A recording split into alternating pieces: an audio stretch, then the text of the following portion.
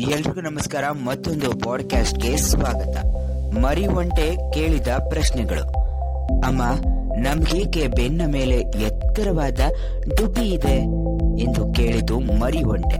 ಒಂದು ದಿನ ತನ್ನ ತಾಯಿಯನ್ನು, ನಾವು ಮರಳುಗಾಡಿನ ಪ್ರಾಣಿಗಳಲ್ಲವೇ? ಮರಳುಗಾಡಿನಲ್ಲಿ ಬಿಸಿಲು ಹೆಚ್ಚು, ನೀರು, ಆಹಾರ ದೊರೆಯುವುದು ಬಹಳ ದುರ್ಲಭ. ಅಂತಹ ದಿನಗಳಲ್ಲಿ ಶೇಖರವಾಗಿರುವ ಕೊಬ್ಬು ಆಹಾರವಾಗಿ ಪರಿವರ್ತನೆಯಾಗುತ್ತದೆ. ಇದರಿಂದ ನೀರು ಮತ್ತು ಆಹಾರ ಸಿಗದಿದ್ದರೂ ನಾವು ಬಹಳಷ್ಟು ದಿನ ಬದುಕಲು ಸಾಧ್ಯವಾಗುತ್ತದೆ ಎಂದಿತು ತಾಯಿ ಒಂಟೆ. ಓ, ಹೀಗೋ ಸಮಾಚಾರ?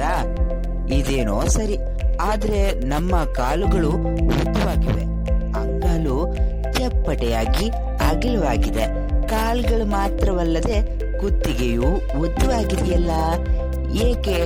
ಮತ್ತೆ ಕೇಳಿತು ಮರಿ ಒಂಟೆ.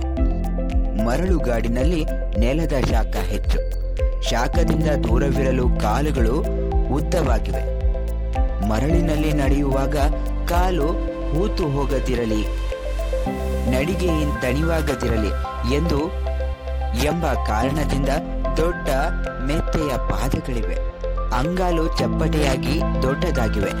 ಗಿಡಮರಗಳು ಎತ್ತರವಿದ್ದಾಗ ಕತ್ತನ್ನು ಮೇಲೆತ್ತಿ ಸೊಪ್ಪು ಸದೆಗಳನ್ನು ಕಿತ್ತು ತಿನ್ನಲು ನಮಗೆ ಮೊಣಕಾಲು ಇಲ್ಲದಿರುವುದರಿಂದ ಕುತ್ತಿಗೆಯನ್ನು ಕೆಳಕ್ಕೆ ಬಗ್ಗಿಸಲು ಅನುಕೂಲವಾಗಲೆಂದು ಕುತ್ತಿಗೆ ಉದ್ದವಾಗಿದೆ ಎಂದಿತು ತಾಯಿ ಒಂಟೆ. ಮರಿ ಒಂಟೆ ಅಷ್ಟಕ್ಕೆ ಸುಮ್ಮನಾಗಲಿಲ್ಲ.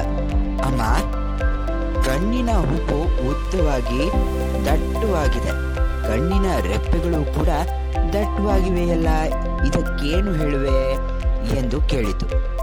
ಮರಳುಗಾಡಿನಲ್ಲಿ ಜೋರಾಗಿ ಗಾಳಿ ಬೀಸಿದಾಗ ಜೊತೆಯಲ್ಲೇ ಬರುವ ಮರಳಿನ ಧೂಳು ಕಣ್ಣಿಗೆ ಬೀಳದಿರಲೆಂದು ಕಣ್ಣಿನ ಹುಬ್ಬುಗಳು ಉದ್ದವಾಗಿ ದಟ್ಟವಾಗಿವೆ, ರೆಪ್ಪೆಗಳು ದಟ್ಟವಾಗಿವೆ.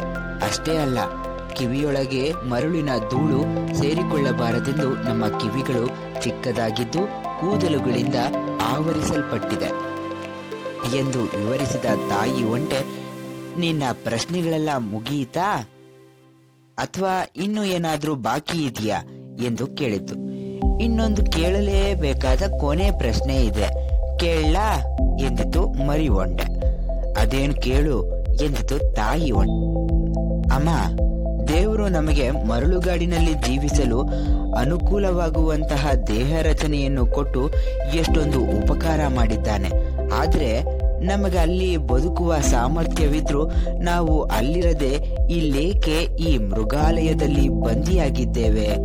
ಸಾಮರ್ಥ್ಯವಿದ್ದರೂ ಇರಬೇಕಾದ ಸ್ಥಳದಲ್ಲಿ ಇಲ್ಲದಿದ್ದರೆ, ಇರುವ ಸಾಮರ್ಥ್ಯವನ್ನು ಬಳಸಿಕೊಳ್ಳದಿದ್ದರೆ ಅದು ಇದ್ದು ತಾನೇ ಏನು ಪ್ರಯೋಜನ ಅಲ್ವೇನಮ್ಮ ಎಂದು ಕೇಳಿದಾಗ ಉಳಿದೆಲ್ಲ ಪ್ರಶ್ನೆಗಳಿಗೆ ಉತ್ತರಿಸಿದ ತಾಯಿ ಒಂಟೆ ಈ ಪ್ರಶ್ನೆಗೆ ಮಾತ್ರ ಉತ್ತರಿಸದಾಯಿತು.